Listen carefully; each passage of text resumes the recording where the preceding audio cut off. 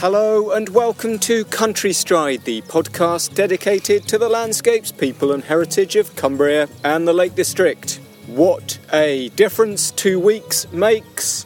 Then I was standing freezing cold above Westmoreland Borrowdale. Today it's shorts and t-shirt weather and I'm in the beautiful Eden village of Lazenby with author, illustrator and our guide for today's wander, Mark Richards. Hello, Mark. Oh, hello, David. It's a magical place. So for those who haven't been here before, and I count myself in their numbers, we're kind of in the heart of the Eden Valley, would you say? A very significant part of the Eden Valley. We're just about 15 miles from Penrith to our southwest, right in the valley with Kirkoswald, which is also known as KO, just across the valley from us here. And on this railway, which is such a fundamental part of the village. Well, that very much is the clue to today's podcast, isn't it, Mark? And a bit like trains, you wait 3 years for a Cumbrian train podcast to come along, and then two come within weeks of each other. The omnibus editions, obviously. So we've been wanting to do a podcast about this most iconic, beloved of British railways for, well, pretty much since we started Country Stride. We hadn't quite found the right person, and then our diaries didn't align, and then I think COVID came along. But we have the right person now, and talk us through the railway, Mark, and also our guest today. Well, the railway ostensibly runs from Leeds to Carlisle, but the famous bit is from Settle in Yorkshire and runs to Ribblehead and leads on up to Carlisle. And our guest today? Our guest today is Stan Abbott from Durham, who is a writer and a travel authority on many places, abroad as well as at home, so he's a man of the world.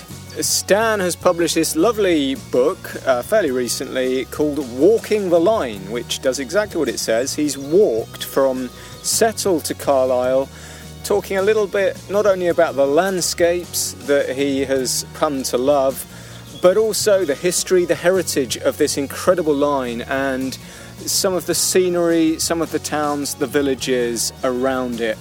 And today we've got a relatively short walk. Oh, the short walk today. We're getting on the train. We're heading up the valley to Langwathby. And we will walk back from there on a this is one of the great joys, actually, of the route that Stan has pulled out, is you can use the train to enjoy these beautiful linear walks. And you know what, Mark, for me, this is wonderful. I've never been to Lazenby before, and I've never done this bit of walking, so I cannot wait. And the weather, we should just say, this is perfect. Blue sky, wall to wall, absolutely fabulous. Right, we shall go and meet Stan, who is just over there on the platform, lovely and empty. There's nobody here, Mark. I think either everybody's gone to work already, or, well, I don't know what any other reason there would be. It's just us. They're commuting.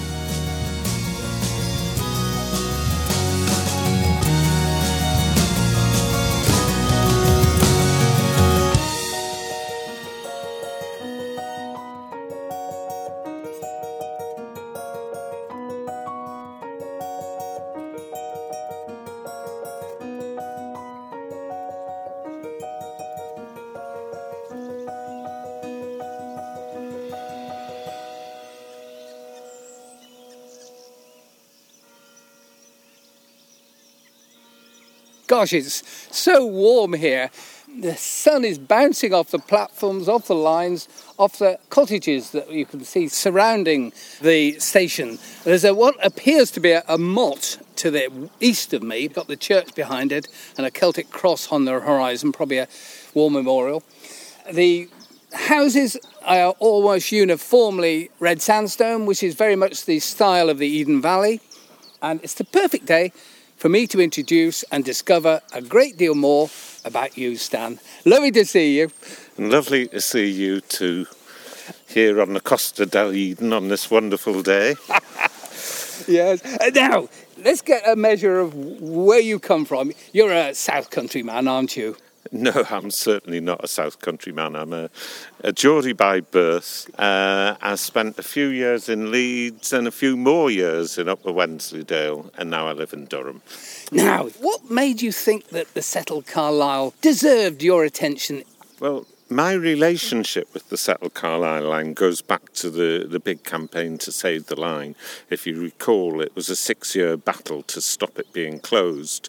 And at the time, I was living in Hawes in Upper Wensleydale, and I was a freelance journalist primarily. I think myself and Alan Whitehouse, who was then at the Yorkshire Post, between us probably wrote more about that closure battle than anyone else. So Alan and I said we ought to publish a book about this. And when we knew that the line was saved, I felt that we should do a book of walks on the line, including a linear route from Leeds all the way to Carlisle, which we called unimaginatively the Settle to Carlisle Way, even though it starts in Leeds. A few years later, I thought, well, I've never actually walked the whole thing. I've only walked sections of it. And I thought it'd be nice to actually do it. So I planned it, I got a publisher, Saraband, and then COVID happened. So I got 2 days under my belt and then had to put it on hold. And then it was kind of done at a dash the minute the COVID restrictions were lifted. It's not a book that you would take if you want to know, do I, exit the field at the third cow on the left. It'll tell you the way I walked. Now, there is a Harvey Maps version of this route. It's not my preferred route. I innovated as I went, and my ambition was really always, where possible, to keep the line in sight, but not be a slave to it, because if there's a better walk to be had, for example, I stick west of the line on the limestone, going up Ribblesdale, whereas the official route, if you like, takes you east of the line through a lot of bogs. I don't go a lot on that. So go for the nice walking, go for the good views, and go for the stories. So how long is your particular journey? It's 90-something miles, whereas the railway does it in 72. One of the benefits of travelling on the train is you get wonderful views out of the windows, but perhaps what you don't get is the sense of the scale of the landscape, and the walking actually helps you in that way. Well, it's not just that, but it's how did the Victorian engineers and surveyors look at the landscape and then decide how to thread the line through it. And remember, this is not a country branch line. This is a high-speed main line. The curves are gentle, the gradients are gentle. It's 1 in 100. If you go over Shap on the West Coast Main Line, it's 1 in 80, and that was a problem at the time. It's a good railway, and the structures are solid. Midland Railway's architecture here, you've spoken about the red sandstone in the Eden Valley, but you'll see the same station buildings in Yorkshire built out of millstone grit or good limestone.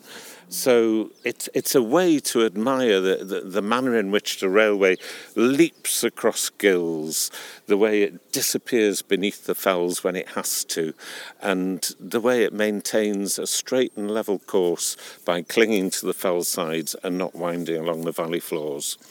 You mentioned the Midland. That might explain the hotel or the pub in the village is called? The Midland Hotel, and you'll find a great many Midland hotels throughout the country from, I believe there's a big one at Derby, which was where the Midland Railway was headquartered, but you'll see them, it's quite unprepossessing little villages, the good old Midland Hotel.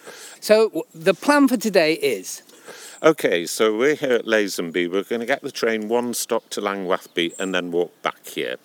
Langwathby is one of the larger villages in the Eden Valley, partly because it's on the route over Hartside.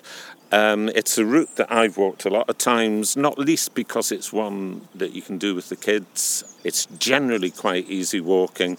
There's two principal alternatives. One is to stick close to the river and visit Lacey's Caves, which we can talk more about. And the other is to go by Longmeg Stone Circle, which is one of the largest stone circles in the country and also one of the oldest. Hard to put a precise date on it. That's another story which is very dear to my heart. Absolutely.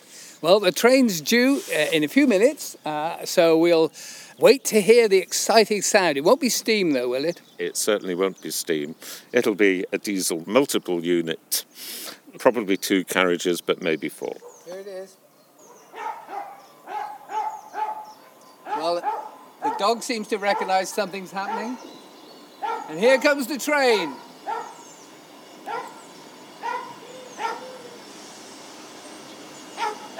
I think we'll have to walk towards it.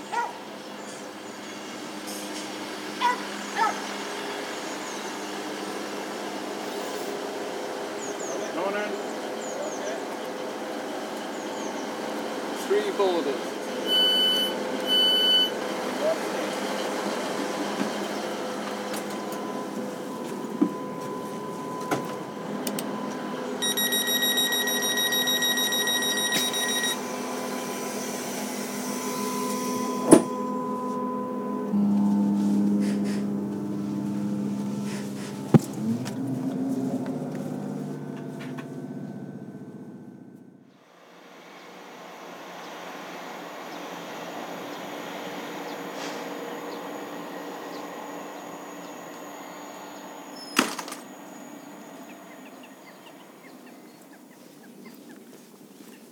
Well, we're on our way, coming into Langwithby proper. We've just left the station, the train's gone.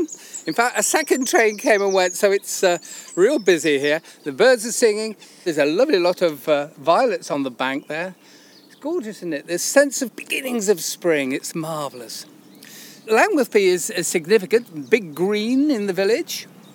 And it's on the old road that went over the Hartside Pass to that annexed bit of Cumbria, over the Pennine watershed, Hartside Pass over to Alston and Nanted and that Tyne Valley setting. So it's always had an important role on a bridging point on the Eden. And the name Langwathby, the long ford, maybe over the Eden. Yeah, and it's obviously a Viking name illustrating the influence of the Vikings all across the north. The boo, as it would be in Scandinavian tongues, meaning a settlement at the end. And Lang, of course, is long. Mostly it's a centre for local agricultural industry, you know, as a big feed mill and things like that. It used to have an ostrich farm that you could visit back in the days when people thought that they could make a mint out of ostriches very quickly. The other thing that's quite interesting here is that one of the Great North Air ambulances is based here, in fact just over the other side of the railway from us, and that's because it's a geographically sensible place to put it when you consider both the work that the air ambulance has to do, which could be anything from accidents on the fells to motorway accidents, and the hospitals that in general terms it will take people to. So you've got Preston one way, Newcastle the other way, and sometimes Middlesbrough. After the most absorbing podcast we did with Peter Rook, which gave us a sort of the sequence in which these railway companies came about, what we call the Shap Railway was already in place before the Settle Carlisle had its beginnings. Can you give us a sense of when it came about and what was the reason? Well, we're talking about an age that was called the age of railway mania. And it was also the Victorian age when there was a real sense that pretty much anything could be achieved if you put your mind to it. And the Midland Railway was a very ambitious company, but it was sandwiched between rivals to the west and the east. So you had the West Coast line to Scotland going up over Shap, and then you had on the east coast going north from York to Newcastle and up via Berwick. And the Midland had passengers in Scotland, but it could only take them as far as Ingleton in the Yorkshire Dales. And there, although there's a viaduct connecting the end of their line with the end of what was called the Little North Western line, the passengers had to go all the way down into the village and back up the other side. And as often as not, they'd watch the back end of the Little North Western train disappearing. So the Little North Western linked where? It linked Ingleton with the West Coast main line, a few miles south of T-Bay.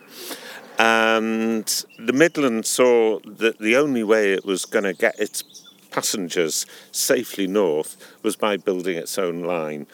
The way it chose to do this was by leaving the line that ran up to Carnforth at Settle and going through the fells and up the Eden Valley and into Carlisle. It got an Act of Parliament to enable it to do this, and then when its rival, the Northwestern, saw that the Midland was really serious about this, it offered a deal.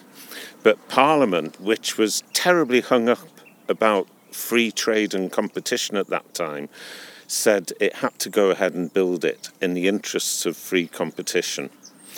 And so George Allport, the Midland headman, the Midland director, resolved to build a high-speed line, even though he might have got away with building something cheaper and allowing his trains to run up the west coast. The Midland could have come up with a cheaper solution. It might have had steeper gradients, it might have had tighter curves, it might have gone nearer to the villages and towns that it served, but it chose not to. It stuck with it, made its own fast line through the hills. But to do that required the building of some fine viaducts, of which Ribble Head is simply the most famous and iconic. My favourite is probably Arden Gill in Dentdale, because it's very high, it's built out of Dent marble. If you blink, you'll miss it if you're on the train, but it goes across this lovely drove road in the bottom of a gill. It's the iconography of all the buildings, from the station buildings up to the viaducts. Well, we got a measure of the Act of Parliament and the energy that went into setting this up. We'll go a little bit further and we'll consider our setting a little bit more.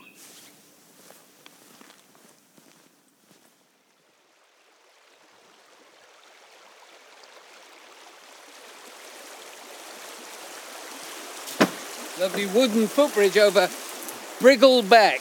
Lovely name that. You know, this is sort of romance in the concept of the name. I don't actually know what Briggle means, but we've come down to an area with slabs on it over a marshy area, and it's an older car, an authentic natural landscape we're witnessing here between Llangwthby and Winskill. We passed some gorse, which explains the name Winskill, which is a variant of Windscale, the barns among the gorse, and we passed a tractor liberating the manure, let's say. Aroma was distinct. It was slurry with the fringe on top. And we got on our boots, Stan. Aye, unfortunately we have.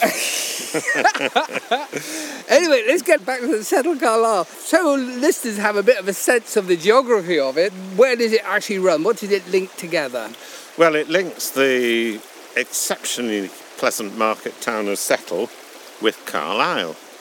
And the geography of it is such that you can follow the line of the Ribble River northwards towards Ribble Head, which, as the name suggests, is where the River Ribble rises on its way to the Irish Sea. And then you've got an interlude of high fells until you reach the headwaters of the River Eden, which, of course, is actually the only place at which the line crosses the Pennine watershed. It very briefly goes into the headwaters of the Ure. And it's interesting that, because just to go back to the line closure story, the manager appointed to close the line was a guy called Ron Cotton, and he had a hunch that the line could actually do a job. And so he was a bit of a fifth columnist, and he needed more time to prove that the Dalesrail service could work.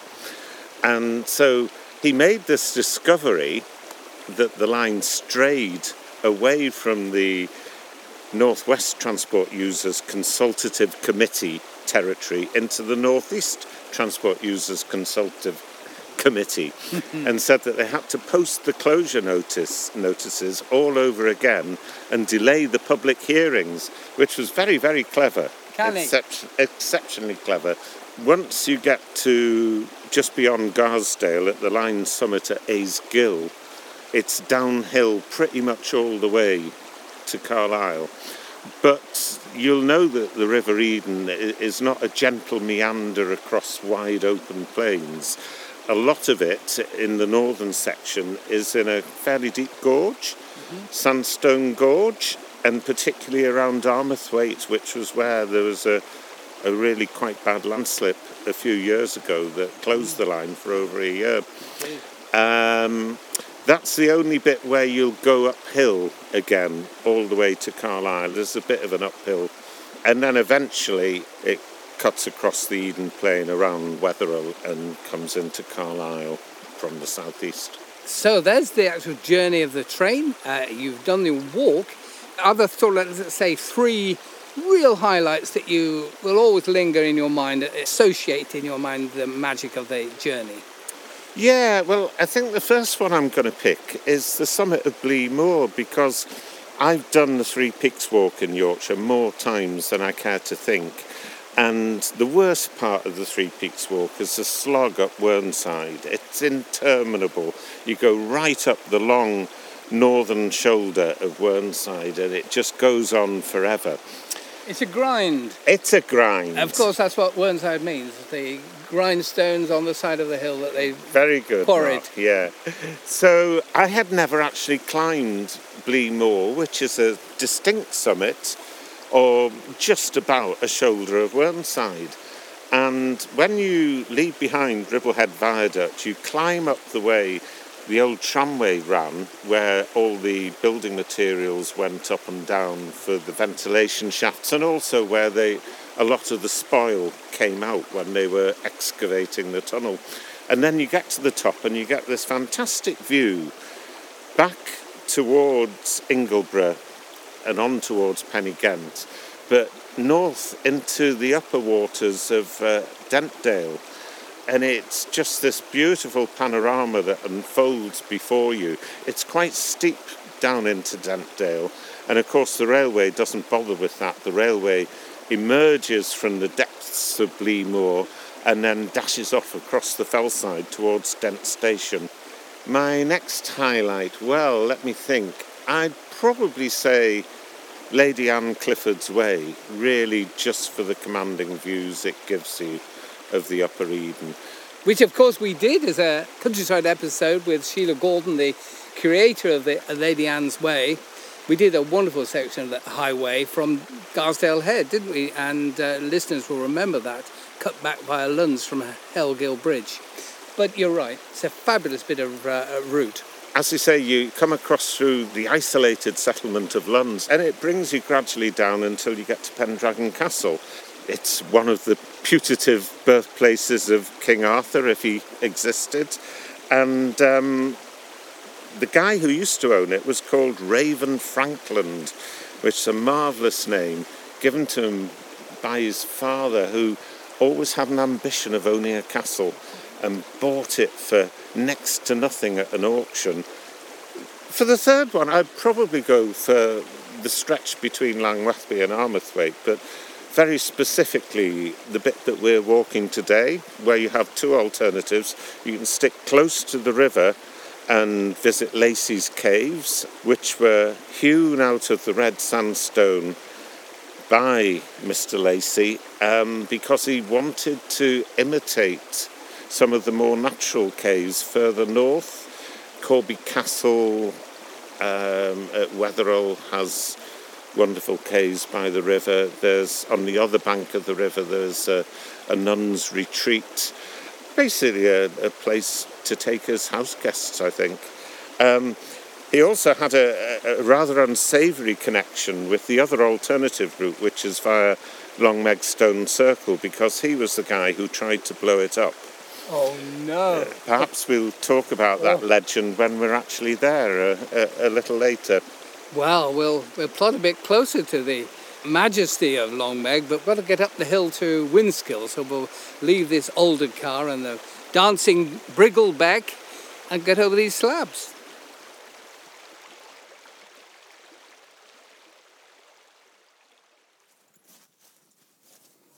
Made it to the top of the first pasture, come to a wicket gate, and to the left of the wicket gate is the conventional gateway with sandstone pillars. But actually by the wicket gate, creating like a kissing gate effect, is a stone, but it's not your conventional stone. I think there's something going on with that stone. It's got a straight face on the west side. Perhaps, Stan, you can explain it, because you're a man of stones. Well, it's completely enveloped at its base by the roots of the tree, and it stands about waist high. It would have been vertical, I think, until the tree pushed it. But I'm looking at the other face, which has got quite deep abrasions all the way across, and it reminds me of a not dissimilar stone at Castlerigg Stone Circle that used to stand separately from the circle, but was moved by a farmer at some point to close by the enclosure wall, and it has very similar marks which were caused by ploughing. So I'm wondering if this stone used to belong in the middle of the field here, and if it did, was it a single standing stone, or might it have been part of a larger structure in Neolithic or Bronze Age times?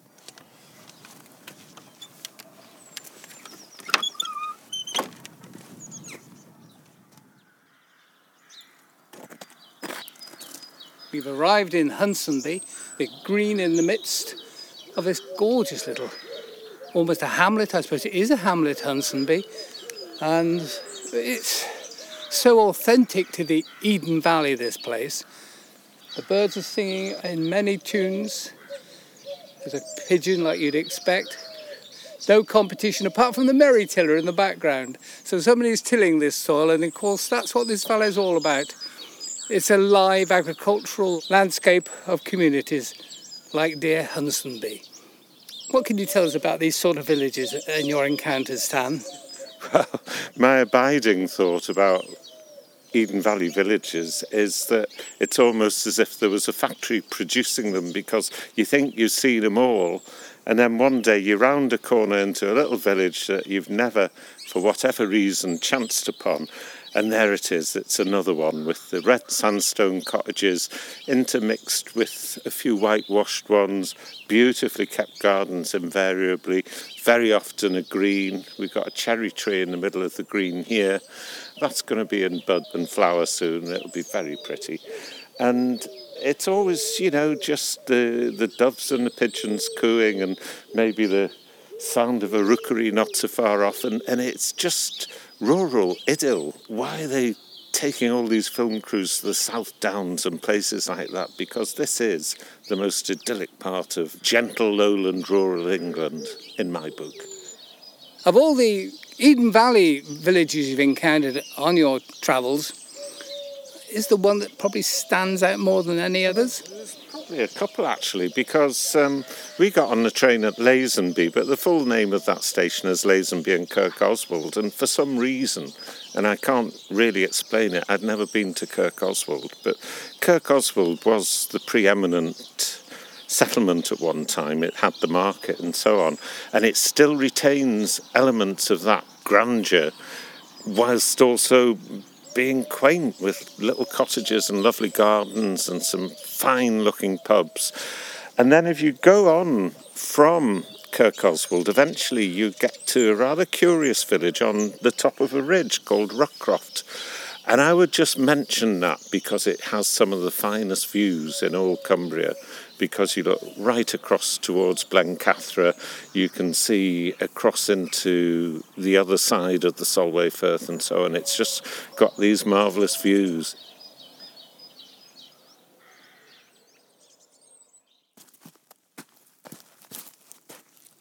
Breaking off from this wonderful interlude along this gorgeous little lane that seems to go on forever. We've left Hunsonby, we're heading north, rather like the Settle Carlisle itself. The government said, you've got to build this thing.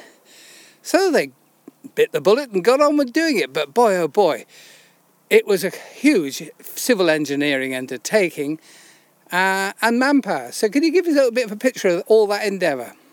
Yeah, well, it's sometimes dubbed the last great navvy-built railway because subsequent to that there was a lot more mechanisation. It wasn't that there was none, but by and large the heavy lifting was done by tough men who lived tough lives.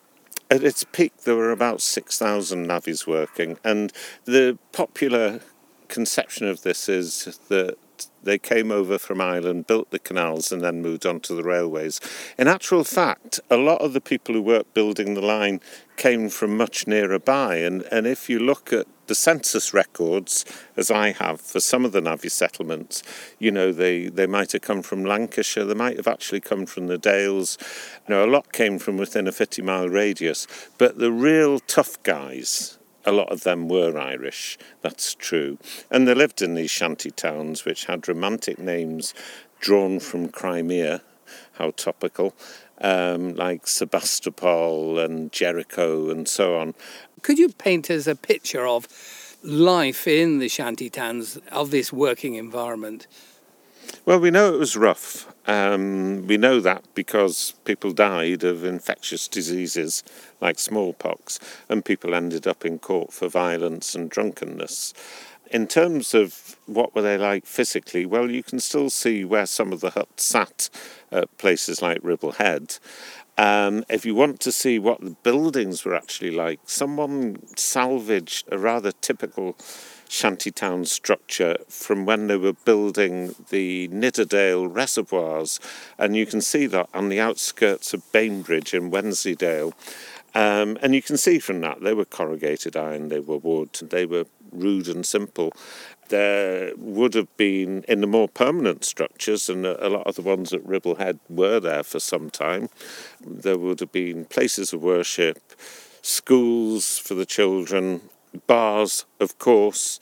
Though having said that, I mean, sometimes navvies would be paid in part with tokens for spending in the townships themselves, and by that read the bar. There was a lot of drinking, there was gambling, there was violence, and there was disease. So if you go to Chapley-Dale, which is about 1.5 miles, 2 miles from Ribble Head Viaduct, you'll see there's a mass grave there, and they were mostly smallpox victims, so it would have been the navvies themselves and their women and children.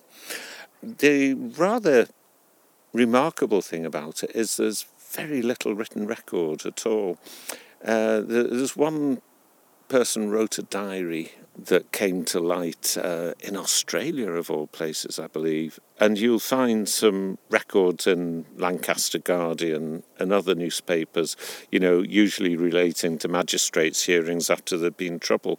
But there was very little record of how people lived, and of course when they left, the shanties left with them. One of them was much more about making bricks and doing engineering work on the tramway engines, that kind of thing, and people tended to live at one called Battywife Hole, which is very near the actual source of the River Ribble. The tunnel, Bleemore Tunnel, how long is that? That's quite handy to there.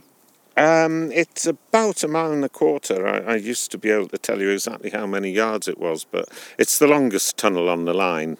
Bleemore is where it takes you from the Ribble watershed up into Dentdale and across into the Eden.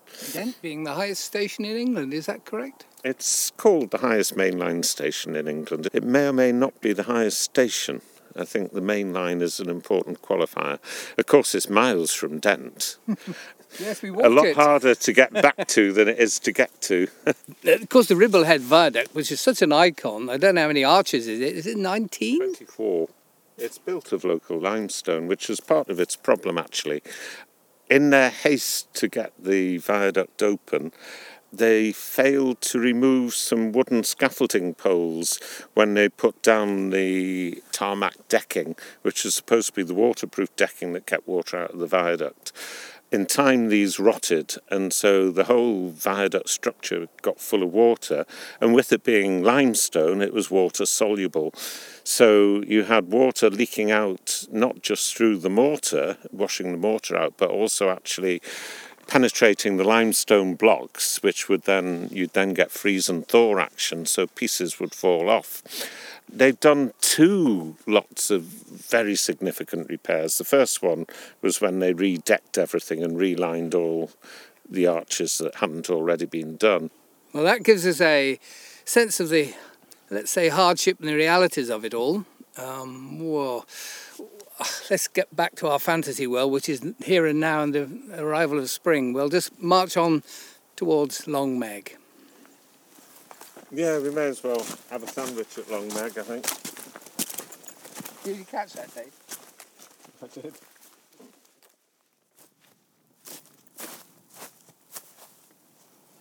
Well, we've arrived at Long Meg and her daughters. You're in an agricultural field with ash trees, hoary old ash trees, adjacent to the farm. And I've been here probably 30 times in the 20 years I've been in Cumbria. My wife and I are drawn to this place, as are many people. And in fact, today there are a few people here.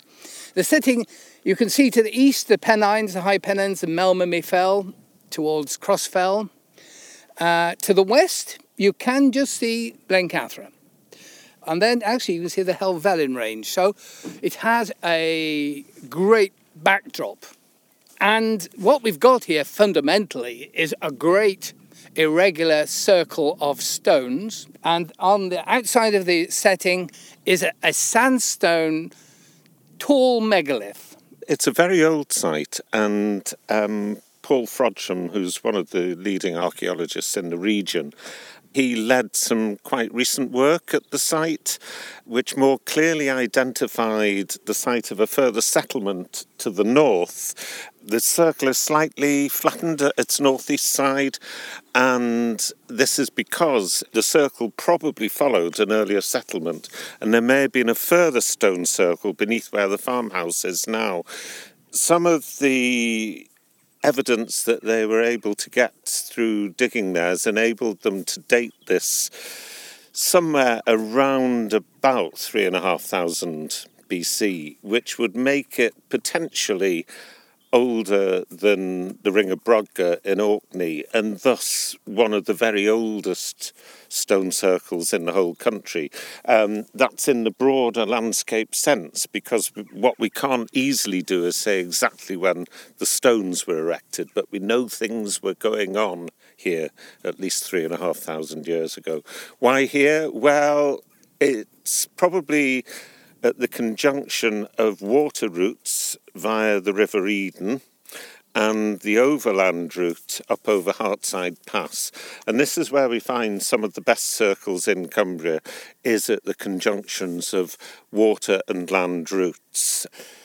We've got a circle of an uncountable number of boulders, because if you count them and reach the same number twice, then you yourself will be turned to stone.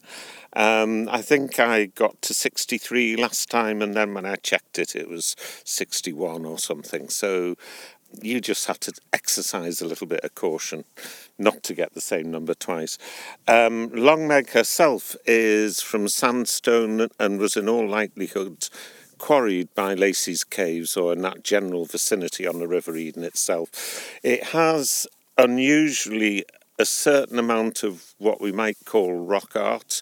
Petroglyphs is the more technical term, because we don't know if it was art or if it was something of more directional or other significance.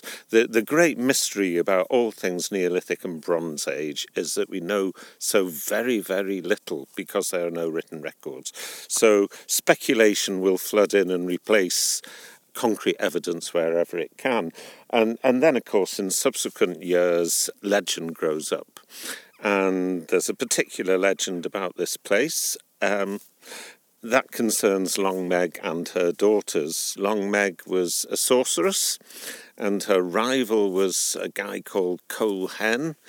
And Colhen was very jealous of Long Meg, because she was a force for good, and he essentially wasn't. He was haunted by her. He could hear her taunts in the wind, and so he lured her into a trap and unleashed all his powers against her, as a result of which her daughters, who were actually her pupils in sorcery, were all cast into stone, whilst Long Meg herself was...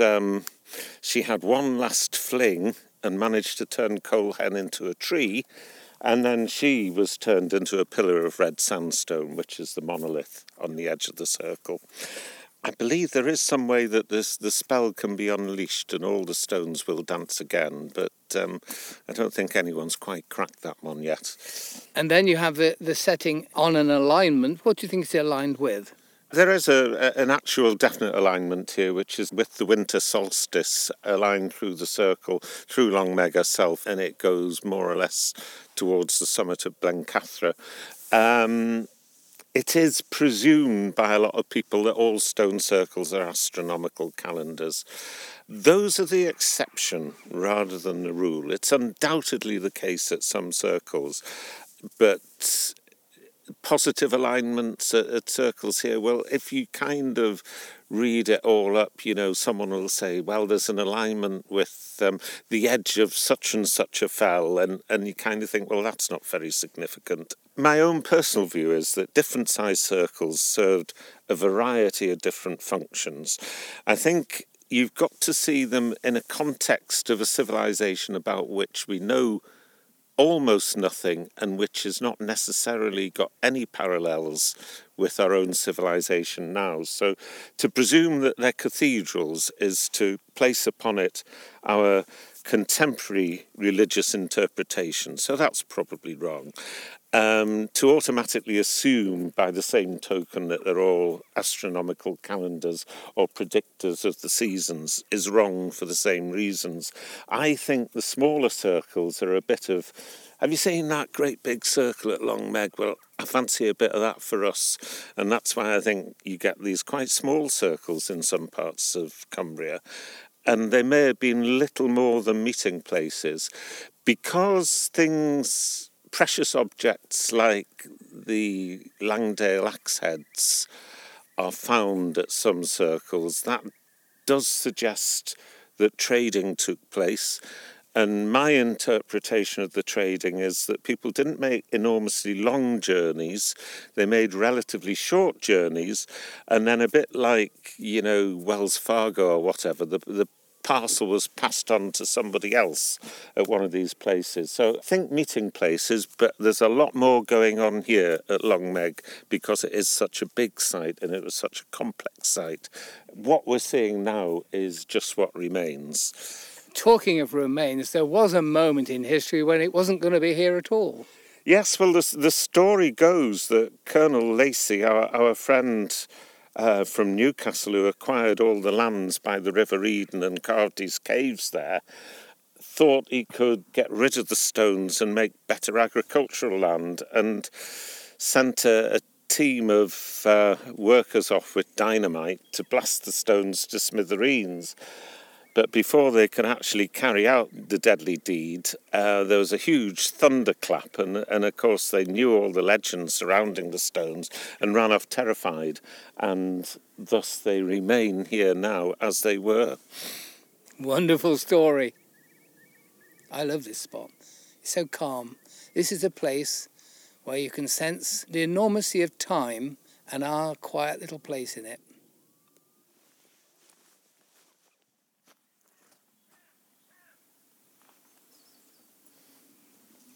We've come through the farm, Longmeg Farm, with its cattle. I mean, the last time I was in the area, there was lots of Frisians, and you could see them grazing in there. Anyway, we've come on through, down a lane, coming by Little Gill, and it's time to think back to the railway, because that was what we were here ostensibly to talk about. It had a working life. What success was it? It's had a very, very significant impact on the local farming economy because all of a sudden farmers could get their milk to Leeds and Bradford and even beyond for the next morning. And that was transformative. And even though the stations were some distance from the towns, that impact as a local railway, in inverted commas, was still significant. Was it ever the single main route to Scotland? No. I think that there would have always been more passengers carried on the West Coast and the East Coast lines, but it was significant. And of course it continued to carry Anglo-Scottish traffic, express trains, until relatively recently, and I can certainly remember catching the train from St Pancras, the Thames Clyde Express, because it was a lot later than the last train on the East Coast line when I was living in Leeds. So there you go. During its working life, it did the job it was purposed to do. It had its share of troubles, 2 quite significant accidents around Aysgill Summit, one when an express train ran into the back of a pilot engine, and all the gas that fired, the lighting system for the carriages, that all caught fire. There were a lot of casualties. And there was another on the southbound line when a train simply ran out of puff and the train behind it passed a red signal. So it's had its ups and downs. But it came upon leaner times, and was it the beaching cuts that threatened it? The Settle Carlisle was never drawn into the beaching net, actually, surprisingly enough. Newcastle Carlisle, or Carlisle Newcastle, was, because it had high running costs, because it had a lot of manually operated level crossings. Thankfully, that never came to pass. No, the Settle Carlisle nearly met its maker rather later. You'll recall the closure of the Waverley line, Edinburgh to Carlisle, named after the Waverley novels of Sir Walter Scott. A great miss, and as you'll know, some of that has already reopened and there's talk of bringing it back all the way to Carlisle.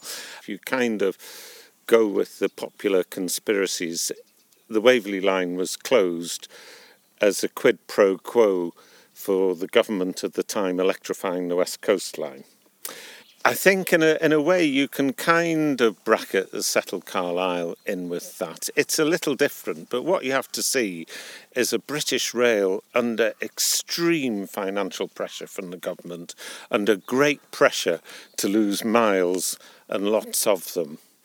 The notion was that if there were no more goods trains that were unbraked, which is to say it's the guard at the back of the train who operates the brakes, then they can all go up and down the West Coast. So British Rail embarked on what's generally known as a pattern of closure by stealth. So first of all, they got rid of the Thames-Clyde expresses and substituted a Nottingham to Glasgow express. Then that went, so there were just two rather low-quality trains a day each way between Leeds and Carlisle, and everybody was expecting the announcement that closure was planned, and it duly came. Then what was generally done at the time was that the repair costs were always inflated. So British Rail took the highest possible cost, which was actually the cost of building a like-for-like replacement of Ribblehead Viaduct. And it came out at, if I recall, somewhere between £4 and £6 million, which may not sound like a lot in today's money, but we're going back to the 1980s. It was a lot. So they announced the closure, but unusually there was a really effectively a cross-party, a cross-community campaign that also had the benefit of some exceptionally good minds behind it. Really good people like John Whiteleg, for example, who went on to become one of the most eminent eco-transport planners on the planet, really. And the local authorities, with only one exception, were dead set against closure. So they formed a powerful coalition. They brought in consultants who said that Ribblehead Viaduct was not spent. It could be put back together and in good state to last for another 20 or more years for no more than £2.3 million. And when it actually came to it, that was almost exactly what it did cost to put it in a good state again. The campaign succeeded because it was a broad coalition and because it just dragged on and on and on. And that was partly because of the very clever work of Ron Cotton, who, as I believe I mentioned earlier, was the sixth columnist within British Rail, who believed the line had a purpose if he could only market it in such a way that it could prove its purpose. Eventually, it came to be realised that the traffic hadn't gone up just because everyone wanted to make one last trip. It had gone up because people knew about it, they wanted to come, they wanted to travel it, they wanted to do it more and more often. And then, of course, when the occasional Dales Rail service became a lightly subsidised daily service, well, that was the real game changer. Once that happened, it became politically more and more difficult to close because it would have almost certainly led to a long and expensive judicial review. Now, Michael Portillo likes to say that he saved the Settle and Carlisle line, He was undoubtedly the minister who put his signature at the salvation document, but the document itself was bizarre because it was written like a closure notice and it was changed at the 11th hour to become a reprieve. How marvellous.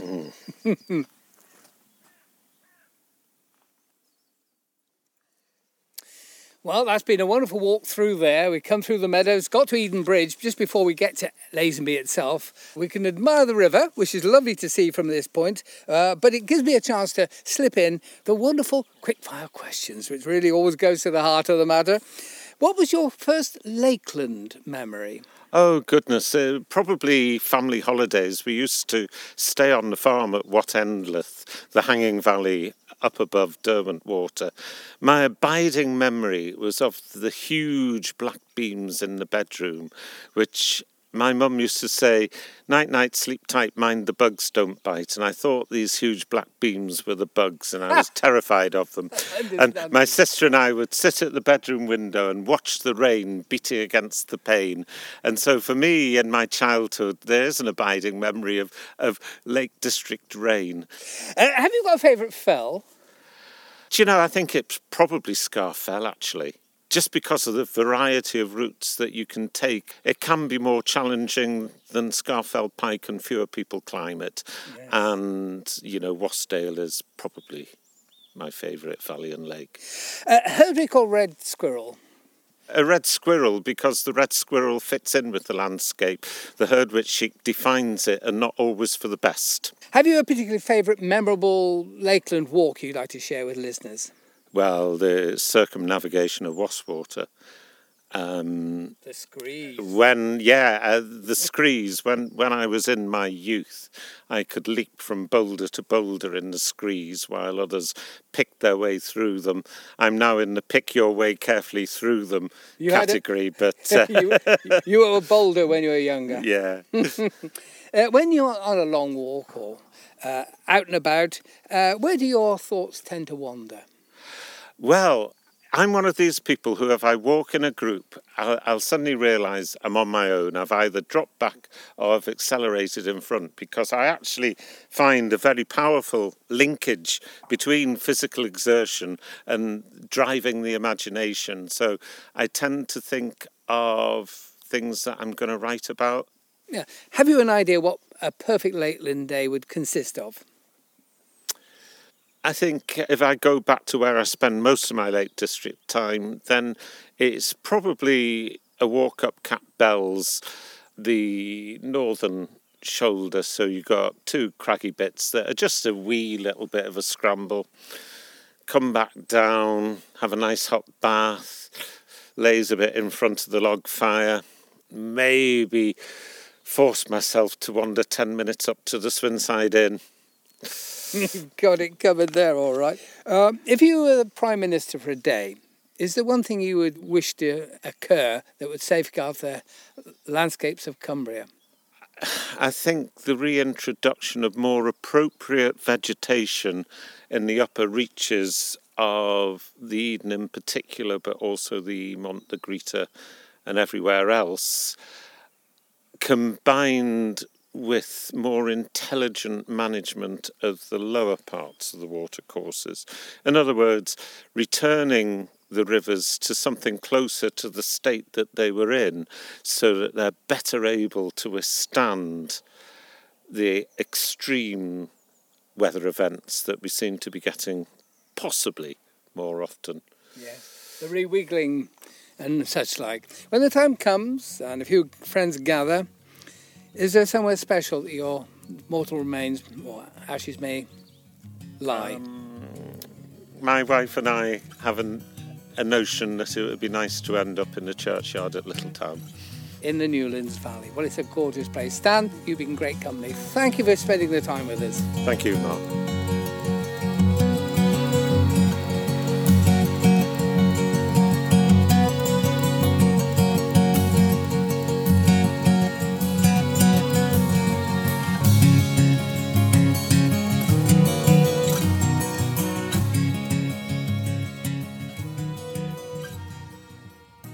Journey's End, back in Lazenby.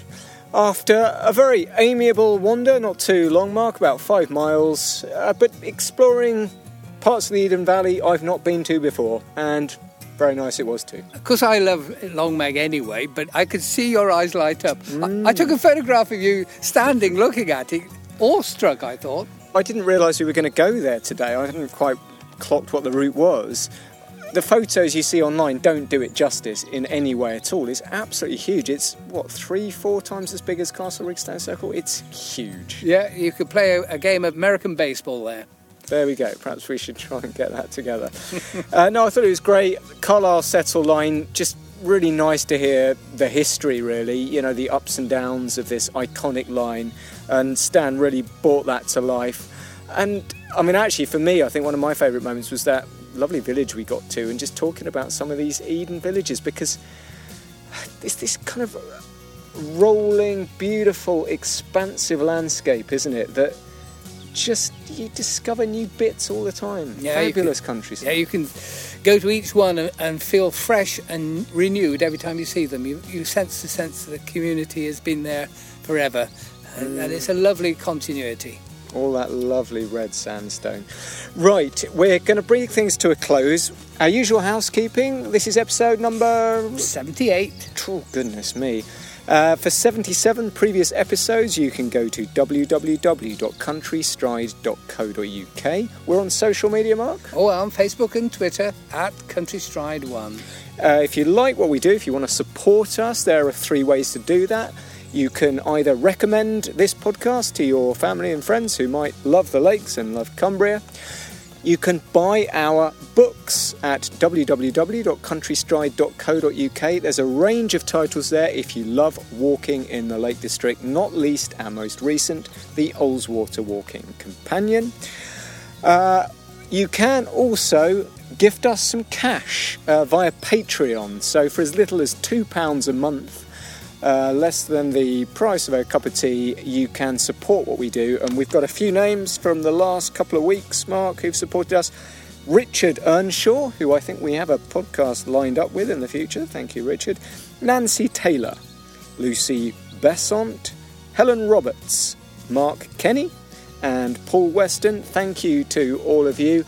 As I say, if you like the podcast and you want to support us, www.countrystride.co.uk.